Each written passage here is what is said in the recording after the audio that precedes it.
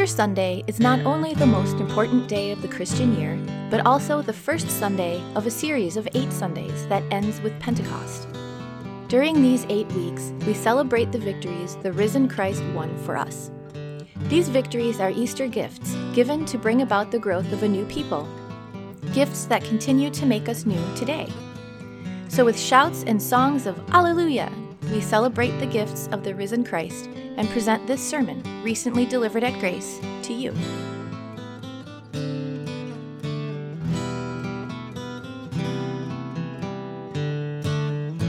The Gospel for today is from John chapter 17 and will also serve as the basis for the sermon. Jesus prays for the unity of all of his followers. My prayer is not for them alone. I pray also for those who will believe in me through their message, that all of them may be one, Father, just as you are in me and I am in you.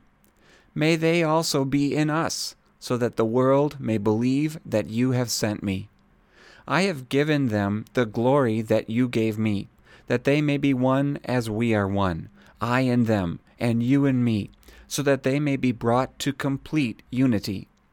Then the world will know that you sent me and have loved them even as you have loved me. Father, I want those you have given me to be with me where I am and to see my glory, the glory you have given me because you loved me before the creation of the world. Righteous Father, though the world does not know you, I know you, and they know that you have sent me. I have made you known to them and will continue to make you known, in order that the love you have for me may be in them, and that I myself may be in them.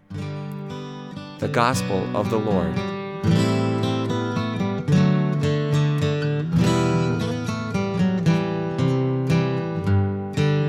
Christ is risen. When was the last time that you really wanted something? I don't mean we're watching a TV commercial and said, oh, that would be nice, or pushing a cart through the store and without even thinking, drop something into the cart. I mean, when was the last time you wanted something badly enough that you were willing to work for it? When was the last time you wanted something badly enough that it involved some sacrifice and it was a sacrifice you were willing to make? Maybe it was a scholarship in college. That was the missing piece of the puzzle. That scholarship was what it required for you to be able to afford to go into the college of your choice, which had the degree program of your choice. You had this whole plan set, and it was all dependent, it was all contingent on this scholarship, and so no matter what they asked you to do, you would do it. 4-hour-long application process, no problem. 20-page essay, no problem. Face-to-face visit with the chancellor, you would do it because you needed it, you wanted it. Maybe it's 10 pounds that you're hoping you can lose before the summer comes. How badly do you want it? You find the answer to that question in the lengths that you're willing to go to achieve it. Are you willing to spend some money on a gym membership? Are you willing to carve it into your busy schedule, time to go and work out? Are you willing to make some sacrifices on the dinner plate? Are you willing to cut out the midnight snack? Find the answer to those questions, and then you'll find the answer to the real question, how badly do you want it? There's an open starting spot on the varsity team, and it could be yours, but it's going to take some practice. It's going to take some off-season training. You're going to have to pound some weights. You're going to have to run a little bit more so that you are in shape enough, so that you are the athletic place you need to be in order to beat out the competition. Everyone wants to play on the team. Everyone wants a starting spot, but how badly do you want it? Here's something that you don't know about me. I would like to win an Olympic gold medal. I think that'd be pretty neat. I think it'd be cool to hang up by my diploma on the wall in the office. I think it would be neat. I could wear it under my elbow while I'm preaching and no one would even know. How cool would that be to have a gold medal from the Olympics? But here's the difference between me and Simone Biles. In addition to raw athletic talent, there's another difference, and it's drive. It's passion. She has 4 gold medals, but I guarantee you she wants the 5th way, way, way more than I want to win my first gold medal. She's willing to make some pretty major sacrifices. She sacrifices pretty much her entire life, at least the normalcy of her life, in order to achieve that goal. She works out 10 hours a day. She goes to special school so that she can train for gymnastics while she's taking schooling. She works out harder than I ever will. She gives up family time. She gives up time with friends. She gives up everything.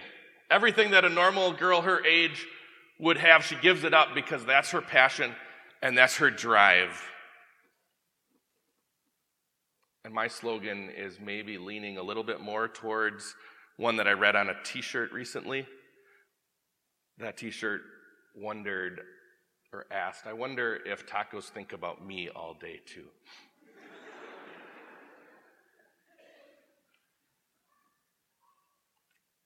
Today in the gospel, we heard what Jesus wanted. What Jesus wants, and it's you. Jesus wants you, and he wants unity with you and for you with fellow believers. That's what Jesus wants, and that's why he prayed. I pray also for those who will believe in me through the disciples' message, that all of them may be one, Father, just as you are in me and I am in you. Jesus wants his followers to be one. He wants them to have unity, and that makes sense. That's a good prayer because that's how teams work. Teams work better when there's unity. At any given time, one team puts 11 players out on the football field.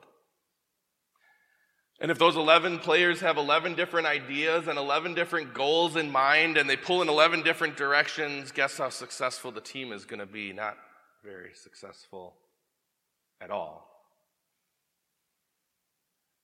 But a coach's number one job is to develop unity. If the coach can get all 11 players to buy into the overall game plan, and if he can get them all to know and be able to execute their job, their responsibilities on any given play, now there's unity, and now there's a chance and a likelihood of success. When a congregation has 1,200 members, and if they all have 1,200 different ideas, and if they all pull in their own unique direction, and now that means 1,200 different directions, guess where the body moves when it's being pulled in 1,200 directions? It goes nowhere. And as if that weren't bad enough, there's going to be quite a bit of fighting along the way.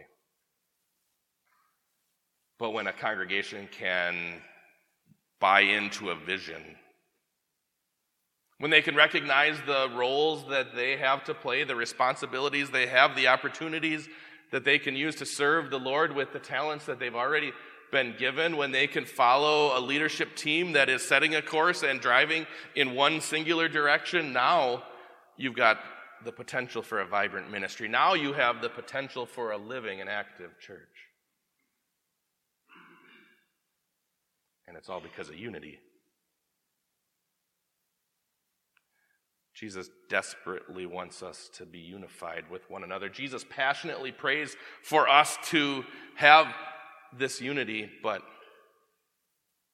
even more important than that is the unity that he prays that we have with him. He says, I have given them the glory that you gave me, that they may be one as we are one, I in them and you in me.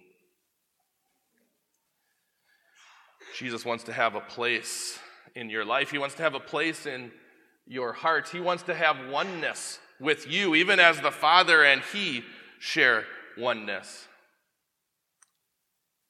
And this is where we venture into a place that's beyond our ability to comprehend. We venture into this mysterious Trinity, 3 persons in one God. We know the basics, but we can't explain how it works. We can't understand the mind of God or the essence of God, but we know that he's an awesome God. We don't know what it means that the Father can be in the Son and the Son can be in the Father, but we know this, that relationship is presented in the way that it is in Scripture to show the closest and tightest relationship that there could be. The Father isn't superior to the Son, nor the Son inferior to the Father, but they are as tight can be. That's what the Father has. That's the glory of the Father shining through the Son. And now we hear Jesus offer this prayer. He wants that for you. He wants you to have that same relationship with him. He wants you to be as close can be with the Father. He wants the Father to live in you and you to live in him. That's our Savior's prayer. That's why he passionately prays for you. Most of the time when we offer a prayer, amen is about as far as we can take it. We can pray the same prayer again. We can be bold and persistent the way that God asks us to pray. But once we say amen, we need to leave it in God's hands. Let it be up to him whether our prayer is answered the way we want or not. But Jesus doesn't leave this prayer at just amen. Jesus passionately prays for you. He passionately prays that you have unity with him, and then he's the one who carries it out. He wants it so badly, he wants it so deeply that he's willing to make a sacrifice, that he's willing to do what it takes so that that oneness could be and will be ours. You see, Jesus knows. Jesus knows just what it would take for you to have oneness with him. Jesus knows exactly what sacrifice would have to be made and who would have to make it, and he prays the prayer nonetheless. It's part of what makes this prayer incredible. Jesus prays for us to have oneness with him and with the Father, and he knows what great cost that will come to him. He knows that the only way for us to have oneness with him is for our sins to be forgiven. He knows that the only way for us to have oneness with the Father is for us to be washed clean and made pure and be prepared to stand in the presence of a holy God. And he knew the only way for him to do it was for him to sacrifice himself to be our Savior. Consider the context of this prayer. Jesus is in the upper room with his disciples on the Thursday of Holy Week. He had just instituted the Lord's Supper. He had just told them that one of them would betray him, and now he was about to walk out that door and into the garden. Minutes away from being betrayed by Judas, minutes away from being bound and arrested by Judas and his angry mob, he was hours away from a fake courtroom with phony charges. He was hours away from the piercing pain of thorn and nail. Hours away from shedding his blood to be the Savior of the world. And yet he passionately prays, all the while knowing at what expense it would be to him, all the while knowing that it would hurt him dearly. But he wanted it. He wanted it so badly that he was willing to offer that prayer. He wanted it so badly that he was willing to live that life and to give that life so that we could be his, so that we could be one with him. Think about that. It's an uncommon prayer. How many times have you prayed, Lord, I want my pain to be someone else's gain? How many times have you prayed, Lord, I want the pain and the trial and the suffering that all these people in this room today are facing, I want that to come onto me so that they can have joy and peace. That's an uncommon prayer because that's an uncommon kind of love. But it's the love that Jesus has for us. It's the self-sacrificing love that makes him our Savior, friend. Jesus passionately prayed for you, and then he passionately lived for you. He literally lived out a passion. His suffering his betrayal, his death. He carried out his passion for you because that was the length of his love. But Jesus' love doesn't end there in death. He rose again in victory to prove himself to be who he said he was, to prove himself to be your Savior and mine. He rose in glory, power. Easter means that the victory has been won. Easter means that sin and death have been destroyed. Easter means that heaven is ours. Easter means that we belong to Jesus and Jesus belongs to us. Paul talks about that connection that we have with a risen Savior in that great resurrection chapter, 1 Corinthians chapter 15. He says, "But Christ has indeed been raised from the dead, the firstfruits of those who have fallen asleep. For since death came through a man, the resurrection of the dead comes also through a man.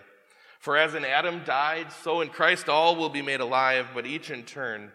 Christ the firstfruits, and then when he comes, those who belong to him." Jesus passionately prayed for us. He went to great lengths to ensure that we would have unity with one another. He went to great lengths to ensure that we would share that common bond of the faith, that we could refer to each other and consider each other for what we are, blood-bought souls, children of a heavenly Father. Jesus made great sacrifice and went to great lengths to make that unity ours, and so let's ask his strength, his power, and his patience that we maintain that unity. Let's ask that the Spirit fill our hearts with a sense of gentleness and kindness, humility and love, that we might be an ever stronger family of believers, that bond that Christ Jesus has given us might continue to grow and continue to be a strength in our lives. Christ Jesus passionately lived for us. He passionately lived for us and then suffered and died so that we could be one with the Father, so that we could have a relationship with him. If Jesus was passionate about us having a relationship with him, how about we be passionate about having a relationship with Jesus? How about we use the tools that he has put at our disposal so that that relationship can grow, so that that bond can continue to be strengthened? Let's be passionate about word and sacrament. Let's be jealous about our opportunities to be in the scriptures, to be here in his house, to hear his word and respond in songs of praise. Let's make the sacrament a priority, the foretaste of the heavenly banquet that he has given us to eat and to drink. Let's be passionate about the means of grace, because they hold before us the love that Jesus has, the undeserved love that we receive as the free gift of our Savior. He went to great lengths for us. Let's go to lengths to say thank you, to sing and live his praises. This past Thursday, we celebrated Ascension. And on Ascension Day, we recognize that Jesus is no longer bodily and physically present with us, but he promises his presence. He promises his guidance, and he tells us that he's there in heaven preparing the place where we will spend an eternity with him. And so we rejoice in what he has won for us, and we look for opportunities to share that message of love. We look for opportunities to tell others what we know, that they might see they have a Savior too, who lived and died and lives again. We look with joy and eager anticipation for the day that he will come and fulfill the promise that the angels made on that Ascension Day. They said, "This same Jesus who has been taken from you into heaven will come back in the same way you have seen him go into heaven." The glory of Jesus is ours. The unity that he came to deliver is ours. Oneness with the Father is ours, and the hope that only everlasting life with him can bring is ours. And on that great and glorious day when Jesus returns to gather his believers to his side, that's the day that this prayer of Jesus, this passionate prayer of Jesus, will find its fullest fulfillment. That's the day when we will, with sins a thing of the past, will enjoy this perfect unity that he came to establish. That's the day when we will enjoy perfect oneness with the Father. That's the day, and those are the eternities where Jesus' passionate prayer and his passionate life will come to full fruition for us. Until then, let's do what we can to worship him. Until then, let's do what we can to live our lives in thanksgiving and praise. Until then, let's seek to share that message of love. Let's seek to share Christ's passionate desires with a world who doesn't know him. And then we look forward in hope, in anticipation, in eagerness for Jesus to call our name, so that oneness with the Father might be ours, so that heaven and the eternal glories of living with Jesus might become our reality. He who testifies to these things says, I am coming soon. Amen. Come, Lord Jesus. Amen.